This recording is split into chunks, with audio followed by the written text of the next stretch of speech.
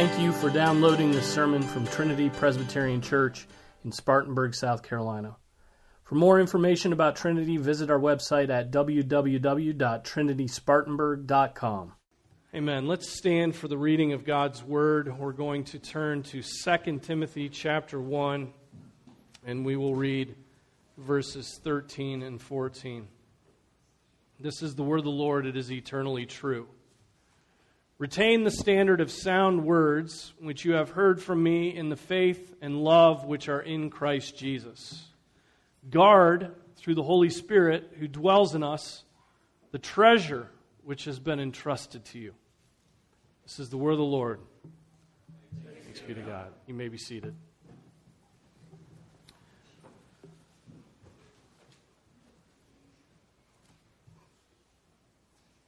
Notice that the two sentences we're focused on this morning start with verbs. They both start with verbs. The Apostle Paul is commanding Pastor Timothy, just as he has throughout this letter. These commands are continuing. He's commanding Timothy and us to kindle afresh the gift of God, not to be ashamed of the testimony of the Lord or of himself in prison. Remember that from last time. And to join with him in suffering for the gospel. Then we get these two commands in verses 13 and 14. Retain and guard. Retain and guard. Retain or hold fast to, and then guard or keep. Retain and guard. It sounds like a soccer game, doesn't it? Retain and guard. That's all you do in soccer, is retain and guard. You want to retain control of the ball so that you can take the ball down it's not a field, it's a pitch, I've been told. So you can take the ball down the pitch and score, and the other part of the team plays defense. They guard the goal against the other team's offense. It's a very simple game. It's football. American football is the same way. It's retain and guard. Retain the ball, move it forward, or guard. It's those two things. There, I've made an illustration using football.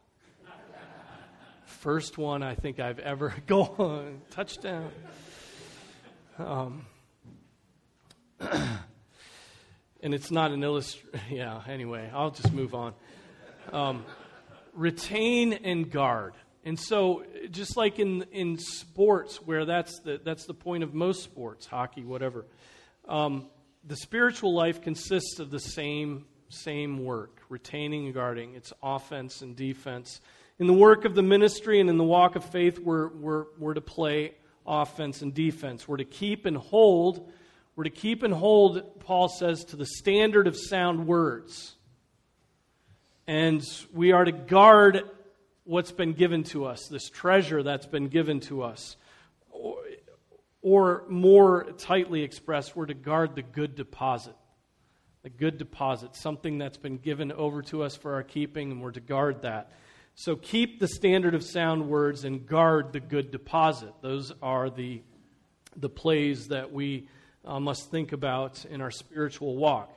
So taking the first one first, what does this passage mean for us? What does it mean to retain the standard of sound words?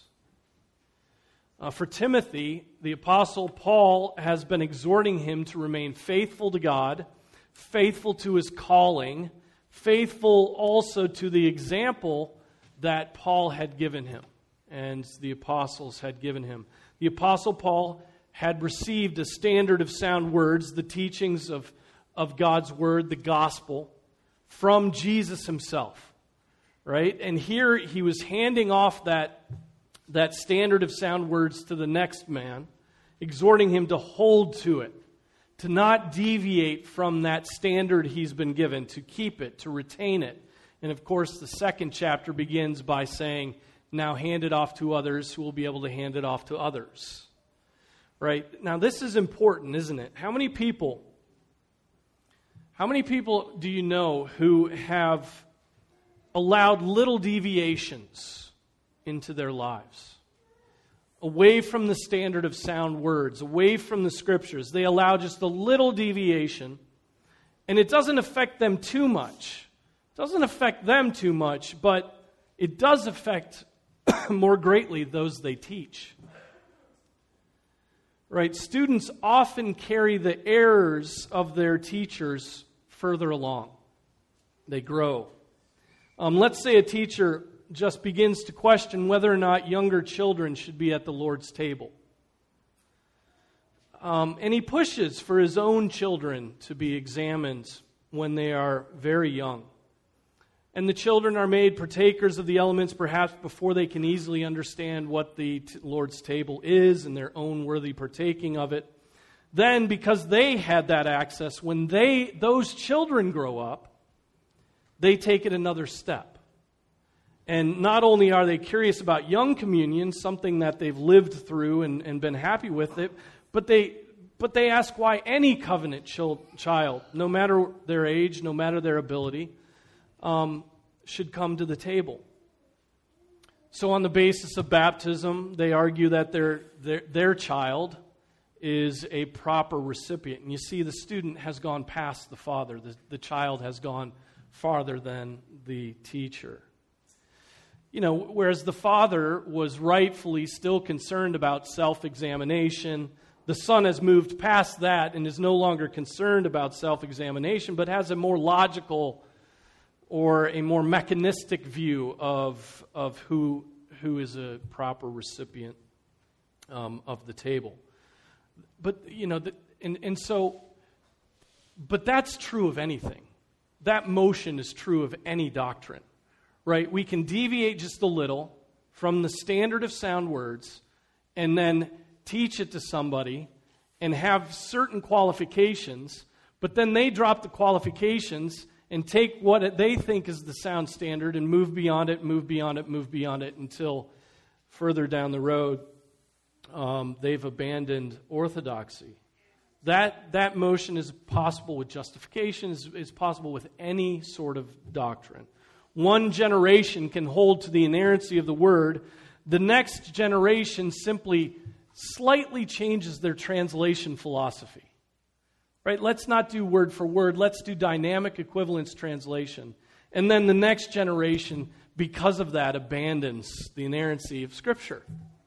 Right? And so you can see the importance of not deviating from the Word of God, not deviating even in little amounts from the Word of God. And then when you think about universities and seminaries and education, this process is all too clear.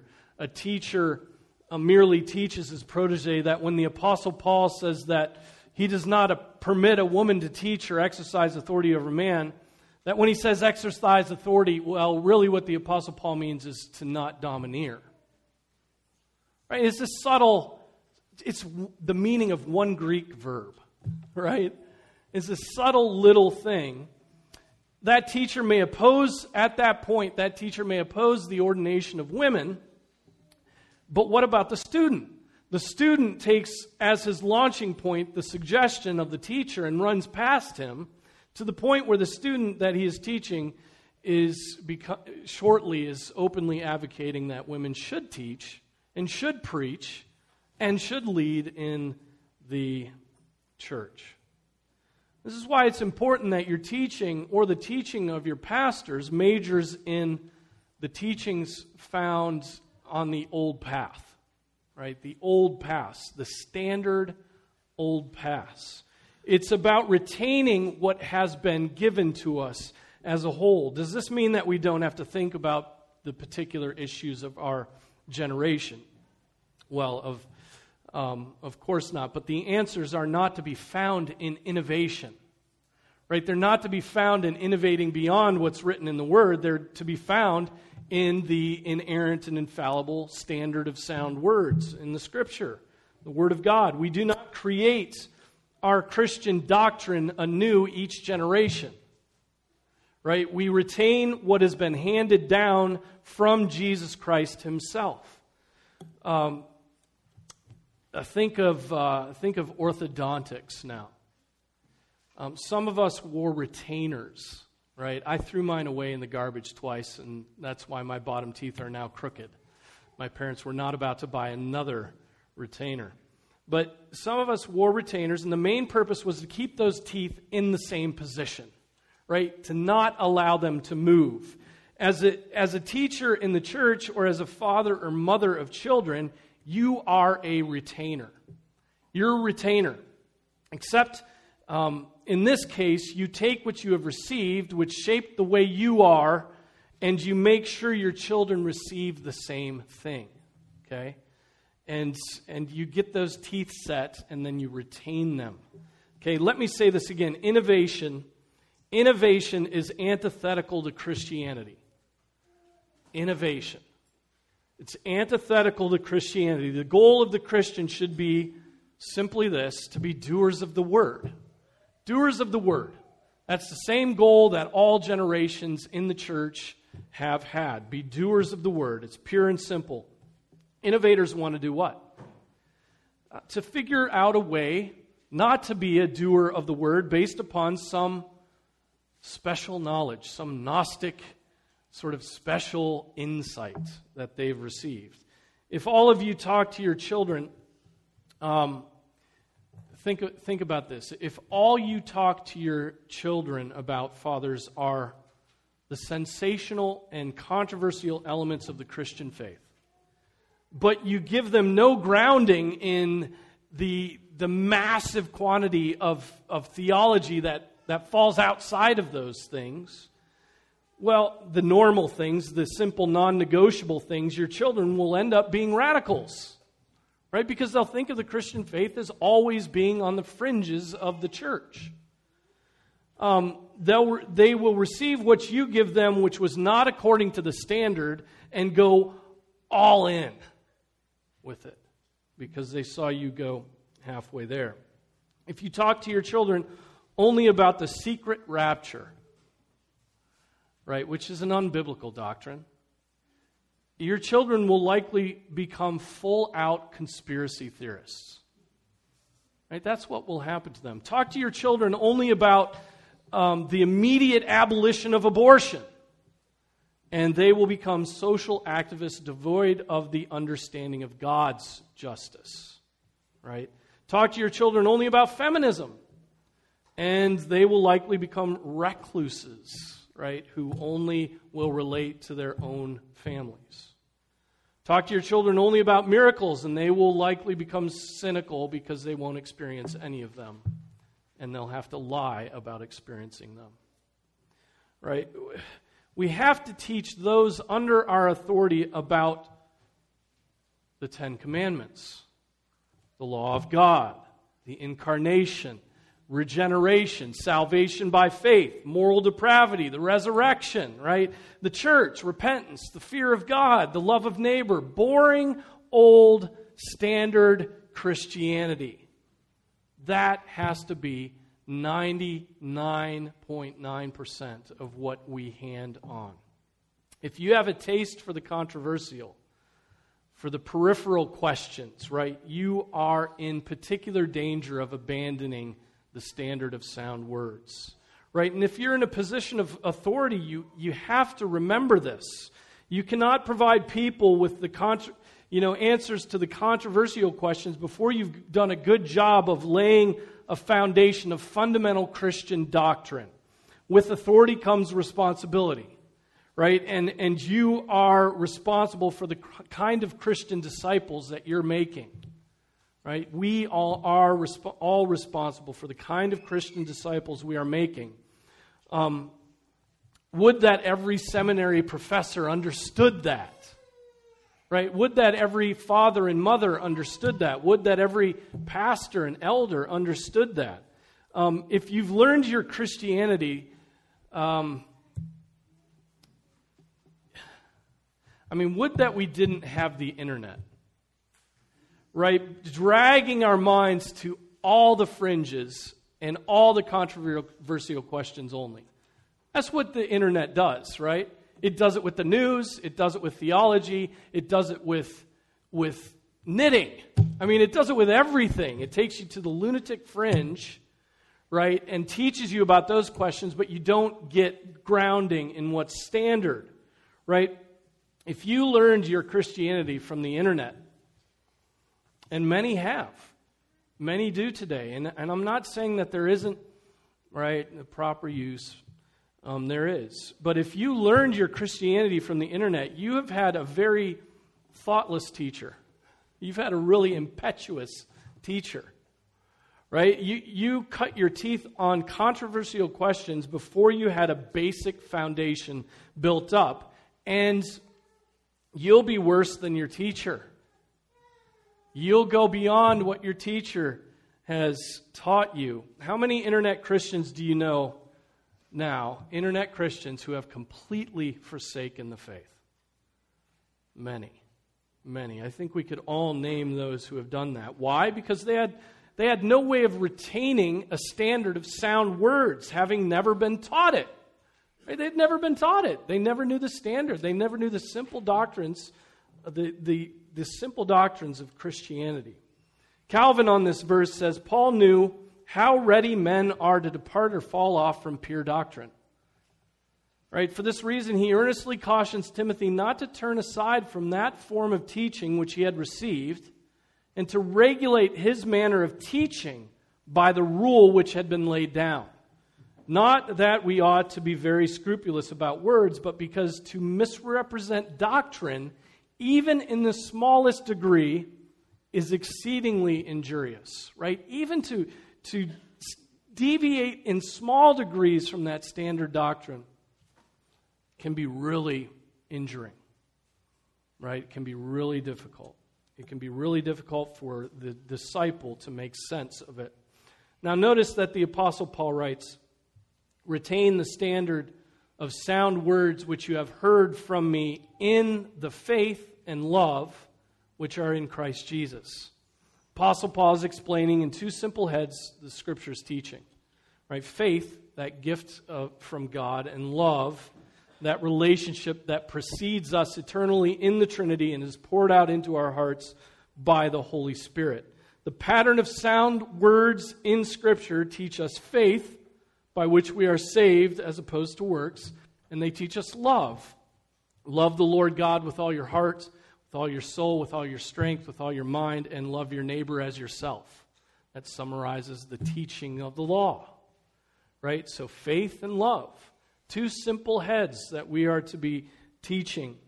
If your disciples are not getting that, faith and love, you're likely off on some sort of tangent, trying to get your students to be more nuanced in one particular area. Are your children learning about these fundamentals, faith and love? Ask them. Ask them what they think is the fundamental teachings of the Christian faith. Right? Ask yourself that. Or are they learning only about theological fads? Are they only learning about the latest controversy? Are they only learning about the headlines on the Gospel Coalition? Right? Jeremiah 6:16 and 17 says this, thus says the Lord, stand by the ways and see and ask for the ancient paths, where the good way is, and walk in it. And you will find rest for your souls. But they said, we will not walk in it. And I set watchmen over you, saying, listen to the sound of the trumpet. Of course, Israel wouldn't stand in the ancient past, wouldn't listen to that standard of sound words. They refused it. And did they go off the rails? Did they become more radical than their forefathers? Of course. So don't get bored with standard Christian doctrine. Read Puritans. Read books on justification by faith alone. Right? Read books on the resurrection. Read books on the incarnation. Read books on fundamental Christian doctrine. Don't get bored of Christian doctrine. Remember that God is the same yesterday, today, and forever. He does not change. His standard does not change. Right? And that we are blessed by that unchanging standard. Meditate on the law day and night, right? Dive into the study of faith in Christ and love toward God and man. So the Apostle Paul says, retain the standard of sound words. Then he exhorts Timothy to guard. To guard. So not only is Timothy told to hold what the the Apostle Paul had received and given to him. He is to guard this good deposit. What things do we guard? We guard things that are valuable, right? That doesn't take a genius to figure out. We guard things that are valuable. We lock our doors when we leave our homes because it contains all of our valuables, right? We deposit money into our bank accounts and they guard it for us. It's part of our guarding of our money is to deposit there. Fathers and husbands guard their children and wives. That which we consider valuable, we guard. Here in our passage, the Apostle Paul tells Timothy to guard something valuable, right? He's to guard the good deposit or that treasure that has been entrusted to him. What is the apostle referring to here? I think he's referring both to the ministry to which Timothy is called and to the standard of sound words, the gospel, the teaching of God's word. He's referring to the ministry to which Timothy is called and particular gifts he's given him for the fulfillment of that ministry. You may remember the exhortation Timothy received from the Apostle Paul at the very closing of the first letter. Very end, very last thing he says is, "O Timothy, guard what has been entrusted to you." Guard it, avoiding worldly and empty chatter and the opposing arguments of what is falsely called knowledge, which some have professed and thus gone astray from the faith. Right? What's so bad about knowledge? Well, it's just a little deviation from the standard of the word, right? It's falsely called knowledge. And so anyway, he's told there at the end of the book, guard this which has been given to you. Timothy must remember that he will one day give an account for his ministry that he is engaged in. Hebrews 13:10 is one of those verses that every elder should meditate on, and it speaks indirectly to the value of that which he is engaged in. Obey your leaders and submit to them, for they keep watch over your souls as those who will give an account. Right? So valuable is that which is entrusted to ministers that God will call them to give an account that non-elders won't have to give. Right? They will have to give God an account about how they use their time for the good of His children. They will have to give an account about how they utilize the gifts that He gave to them for the building up of His kingdom. They will have to give an account of their commitment to the church because God considers the church so valuable that He gave His Son to die for that church. That's how valuable the church is. Now, how is Timothy to guard the good deposit, those things entrusted to him? Our passage says that he is to guard through the Holy Spirit who dwells in him that which is entrusted to him. So guard it through the Holy Spirit. Matthew Henry writes, "It is committed to us to be preserved pure and entire, yet we must not think to keep it by our own strength, but by the power of the Holy Spirit dwelling in us. And it will not be gained by those who trust in their own hearts and lean on their own understandings." Right? What did he say just before our passage? Remember, kindle afresh the gift of God which is in you through the laying on of my hands, for God has not given us a spirit of timidity, but of power and love and discipline. You've been given a spirit of power. And so it takes the work of this Holy Spirit for us to guard what has been entrusted to us. It takes the Holy Spirit to guard what has been entrusted, whether that be our faith or that be the gospel or that be the ministry we're called to. And so let me remind you of the power of the Holy Spirit in God's children. It truly is correct that without the Holy Spirit at work in us, from regeneration onward, what would happen? We would fall away. Without the Holy Spirit's ongoing work. Acts 1:8, "But you will receive power when the Holy Spirit has come upon you, and you shall be my witnesses both in Jerusalem and all Judea and Samaria and even to the remotest parts of the earth." The apostles, the power of the Holy Spirit in the apostles led them to be witnesses around the whole world. It wasn't that they stirred themselves up, right? It's that the Holy Spirit gave them this ability. Romans 15:13, now may the God of hope fill you with all joy and peace in believing so that you will abound in hope by the power of the Holy Spirit. You know that if you have joy and peace and hope, that's the work of the Holy Spirit in you. That's another power of the Holy Spirit in you, joy, peace, and hope. 1 Corinthians 2:4, and my message and my preaching were not in persuasive words of wisdom, but in demonstration of the Spirit and of power. Apostle Paul's preaching was not done because he was creative or he had an intellect and he had training, and that was important, but it was by the Spirit's power working through him.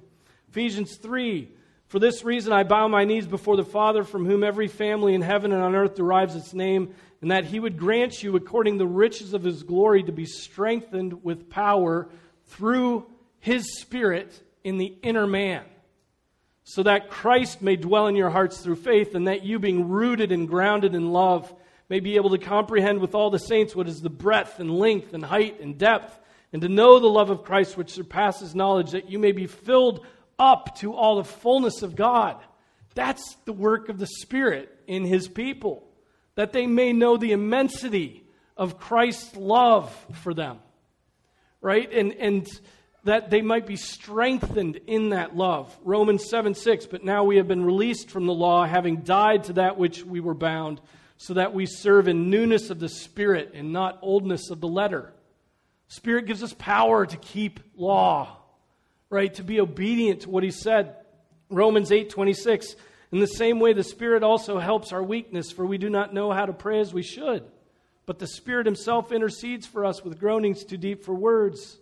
And he who searches the hearts knows what the mind of the Spirit is, because he intercedes for the saints according to the will of God. Even your prayers are because of the power of the Holy Spirit, right? The Holy Spirit making those groanings go up to God and to our mediator, Jesus Christ, and then to the Father. And so every part of our walk by faith, every part of our Christian lives must be attributed to the power of the Holy Spirit at work within us. There are so many more verses, so many more examples of the power of the Spirit that we could go. We could speak about the work of the Spirit for months. We haven't even touched on the gifts of the Spirit. We haven't even touched on the fruit of the Spirit, right? We are dependent on the Spirit for our sanctification, as we are dependent upon the Son of God for our redemption, right? And somehow we cooperate with the Spirit. As we work, he works, right? We can grieve the Spirit, we can resist the Spirit, we can also yield to the Spirit, we can depend upon the Spirit. Okay, Timothy was to guard the good deposit, those things entrusted to him by means of the Holy Spirit. The same Holy Spirit that we have to thank for our regeneration and our ongoing sanctification. One last thought on this. If you want to know what dependence on the Holy Spirit looks like, where do you look? I heard it. Somebody said it. You looked at Jesus. Right? You looked at Jesus Christ as we see him in the Gospels. Jesus depended upon the Holy Spirit, right? And lived a Spirit-filled life. Insofar as we walk like Jesus Christ, we know that the Holy Spirit is working in us. Mark Jones, in his book, Knowing Christ, writes, the Spirit who is sent to us was first on Christ. Spirit who sent to us was first on Christ. Why? To create a master copy of the religious and spiritual life of the Son and the Spirit that the Spirit imparts to the elect. The better we understand Christ's religious and spiritual life, the better we will understand what our own religious and spiritual life ought to and will look like. Right? For the Spirit's goal is to glorify Christ by making Christ's sheep less like themselves and more like the Savior. Right? That's the goal of the Spirit. Less like yourselves, as you are by nature, and more like Jesus Christ. So, glory in that. Delight in the fact that God is at work in you by His Spirit. Pursue it. Don't grieve the Spirit. Don't resist the Spirit. Pursue this work of the Lord. And so, retain and guard what you have received. Retain the standard of sound words. And guard what you have received, that good deposit, by relying upon the Holy Spirit, that Holy Spirit who dwells in you. Amen? Let's pray. Father, we thank you for your word. We thank you for this encouragement we've received from your word to retain and guard, to retain what has been handed on to us in your word, and to guard that which has been, that which is even being guarded by the Holy Spirit. Father, I pray that we would pursue holiness. Your Spirit is a spirit of holiness. And so we know as He works that holiness will come. Pray that we would love that standard. Pray that we would love you with all of our heart, soul, strength, and mind. We pray this in Jesus' name. Amen.